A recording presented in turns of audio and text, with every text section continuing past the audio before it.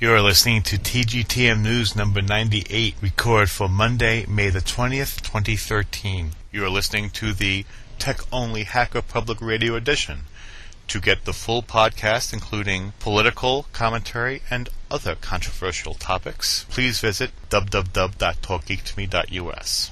Here are the vital statistics for this program. Your feedback matters to me. Please send your comments to dg@deepgeek.us. The webpage for this program is at www.talkgeektome.us. You can subscribe to me on Identica as the username DeepGeek, or you could follow me on Twitter. My username there is DGTGTM, as in DeepGeek, Talk Geek to me. Hello again, this is Bobobex, and now the Tech Roundup. Our first story comes from torrentfreak.com by Ernesto, dated May the 15th, 2013. 6 strikes. Anti-piracy outfit loses company status, faces penalties. The Centre for Copyright Information, a partnership between the RIAA, MPAA and several major internet providers, has had its company status revoked. The CCI, who are leading the 6 Strikes anti-piracy scheme in the US, has violated state laws and is unable to conduct any official business anywhere in the United States. In addition, the outfit faces civil penalties and risks losing its name to a third-party company. During the summer of 2011, the MPAA and RIAA teamed up with 5 major internet providers in the United States, announcing their 6 Strikes anti-piracy plan.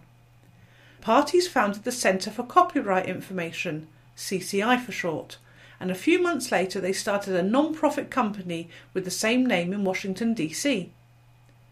After more than a year of delays, the CCI finally launched its copyright alert system during February.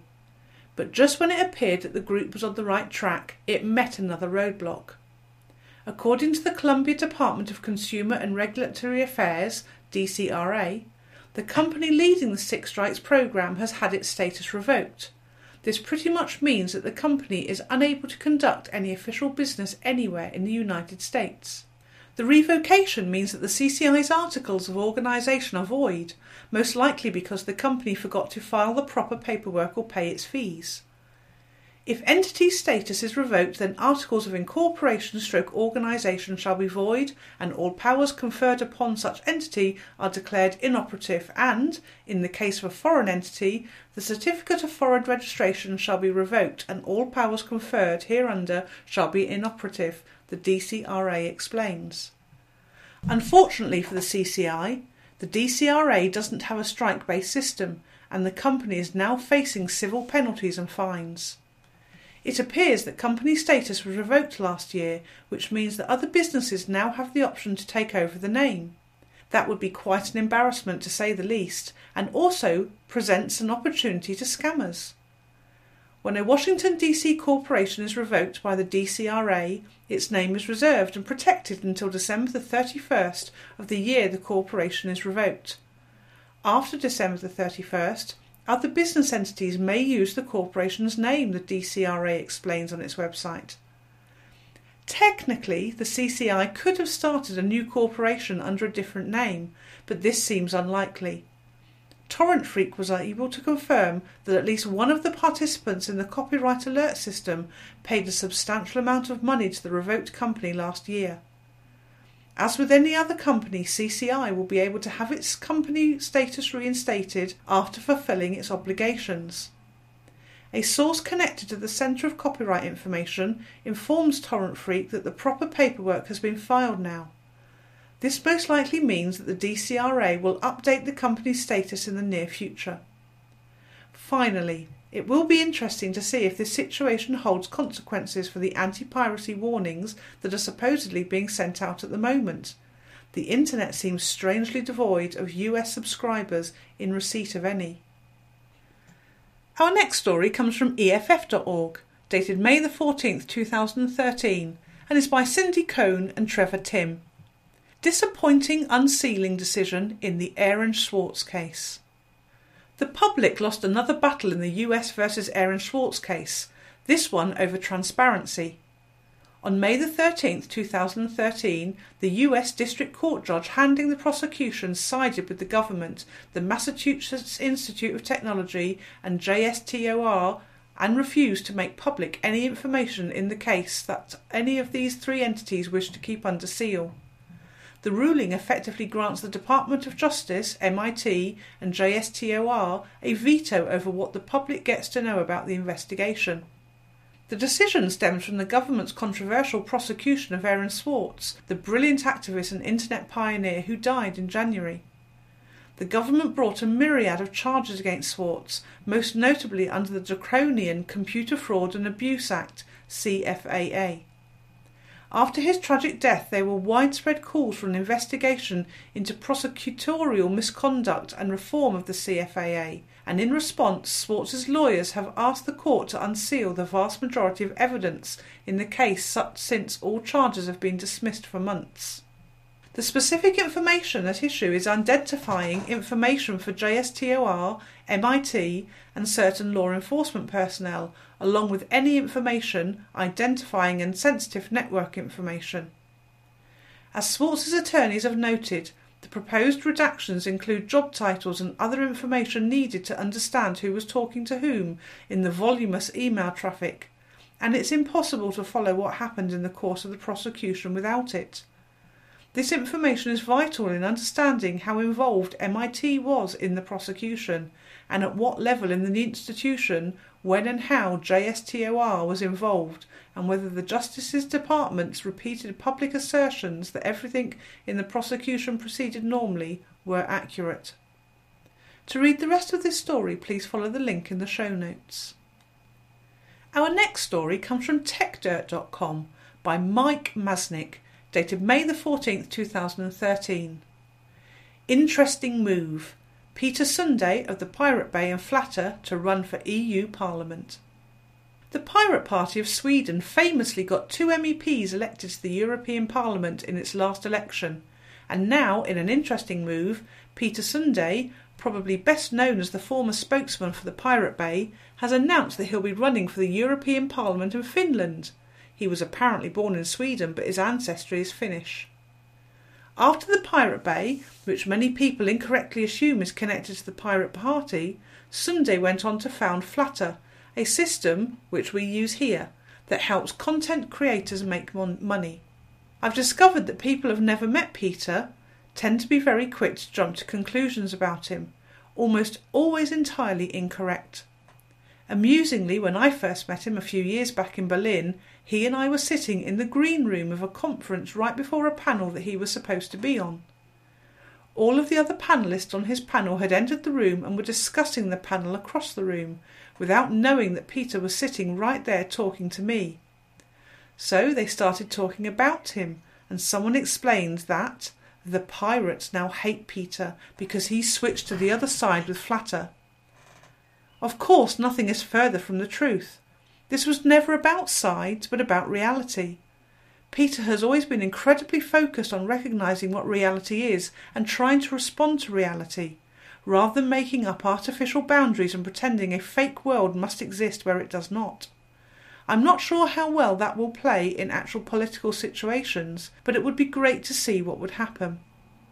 The one bit that surprises me, frankly, about the decision to do this via the Pirate Party is that in the past Peter has actually distanced himself from the Pirate Party, saying that he preferred other parties, such as the Swedish Green Party. Either way, in my limited experience with him, Peter has always been one of the most perceptive and thoughtful commenters on the state of technology and its impact on society and culture.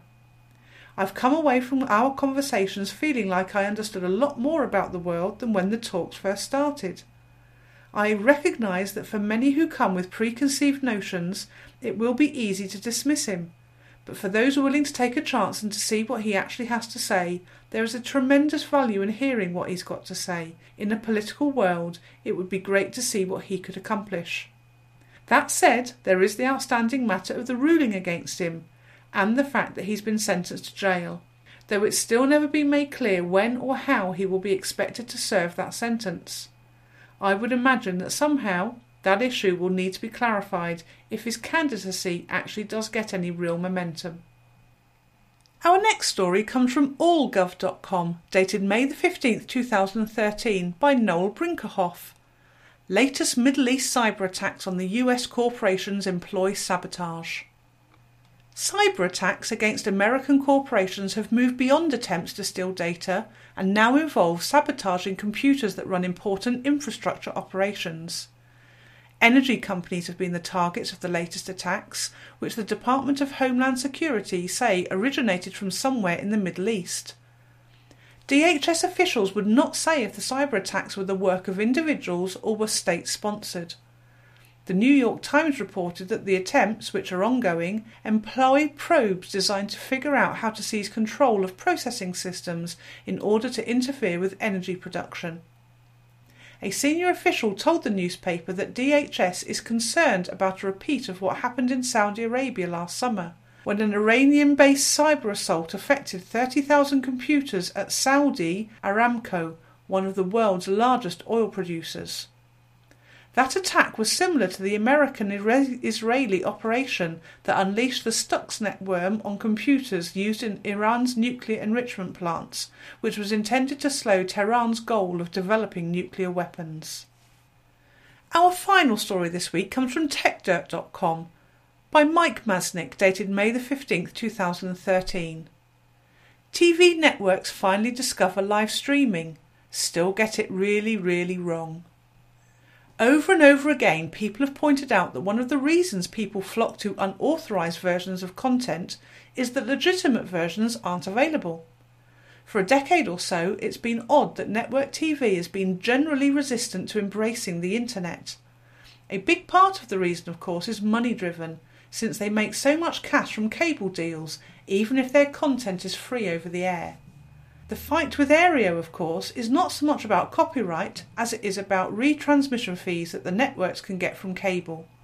So it might seem like a bit of progress to see that the networks are finally moving towards live streaming of content. While many shows are now available online, they usually aren't available until hours or sometimes days or weeks after things air. And while, yes, we are now a DVR world where people don't always watch shows when they air, there is still a sizable population of fans of shows that like to watch them in real time. In fact, many have said that the supposedly evil internet is actually making them more interested in watching live because they can share the cultural experience more widely via things like Twitter and Facebook. So, recognising that reality, making it easier for people to view the content live at the same time, such as via online streaming, makes a lot of sense. Kudos to the networks for recognising that about a decade later than they should have.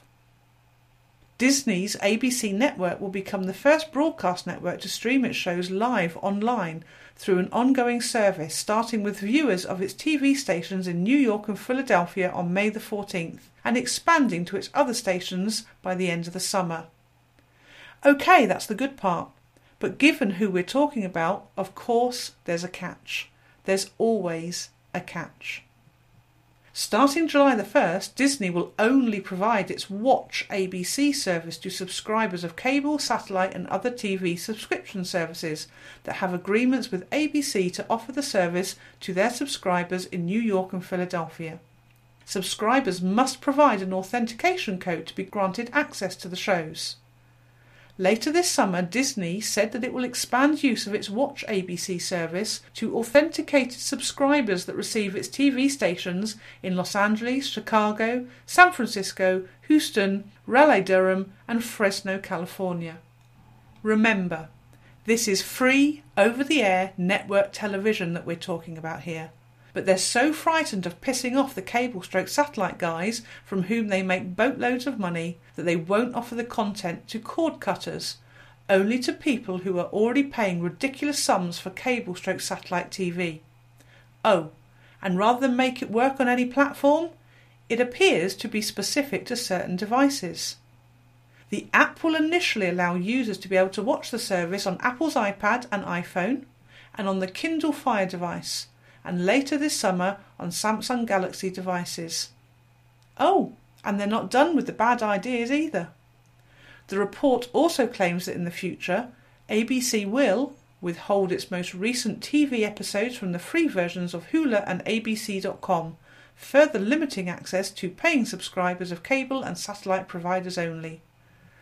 Way to take a good idea, live streaming, and make it completely crappy and pointless again, locking it to devices and existing overpriced pay TV offerings whilst taking away the value for everyone else and further fragmenting the space. Other headlines in the news this week that you can read by following the links in the show notes are: Do not track. Are weak protections worse than none at all? The McCain cable bill can only do so much. Real change is market driven.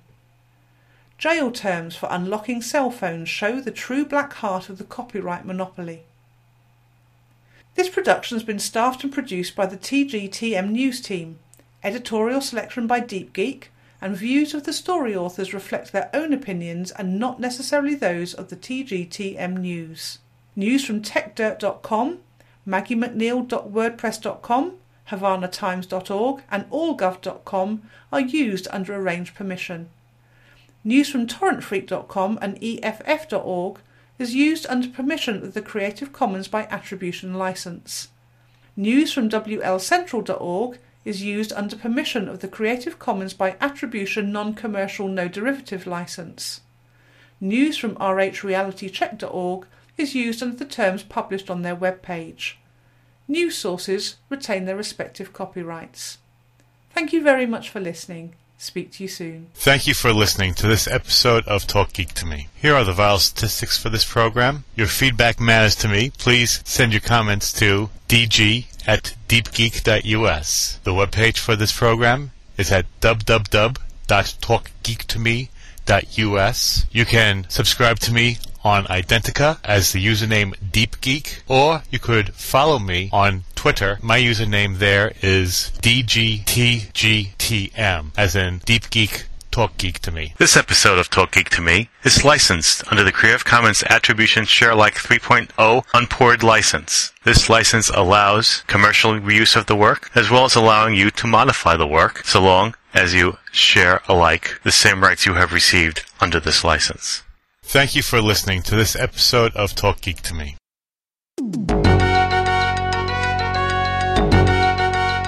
You have been listening to Hacker Public Radio at hackerpublicradio.org. We are a community podcast network that releases shows every weekday, Monday through Friday. Today's show, like all our shows, was contributed by a HPR listener like yourself. If you ever considered recording a podcast, then visit our website to find out how easy it really is. Hacker Public Radio was founded by the Digital Dog Pound and the Infonomicon Computer Club. HPR is funded by the Binary Revolution at binrev.com. All BinRev projects are proudly sponsored by Lunar Pages. From shared hosting to custom private clouds, go to lunarpages.com for all your hosting needs. Unless otherwise stated, today's show is released under a Creative Commons Attribution Share Alike 3.0 license.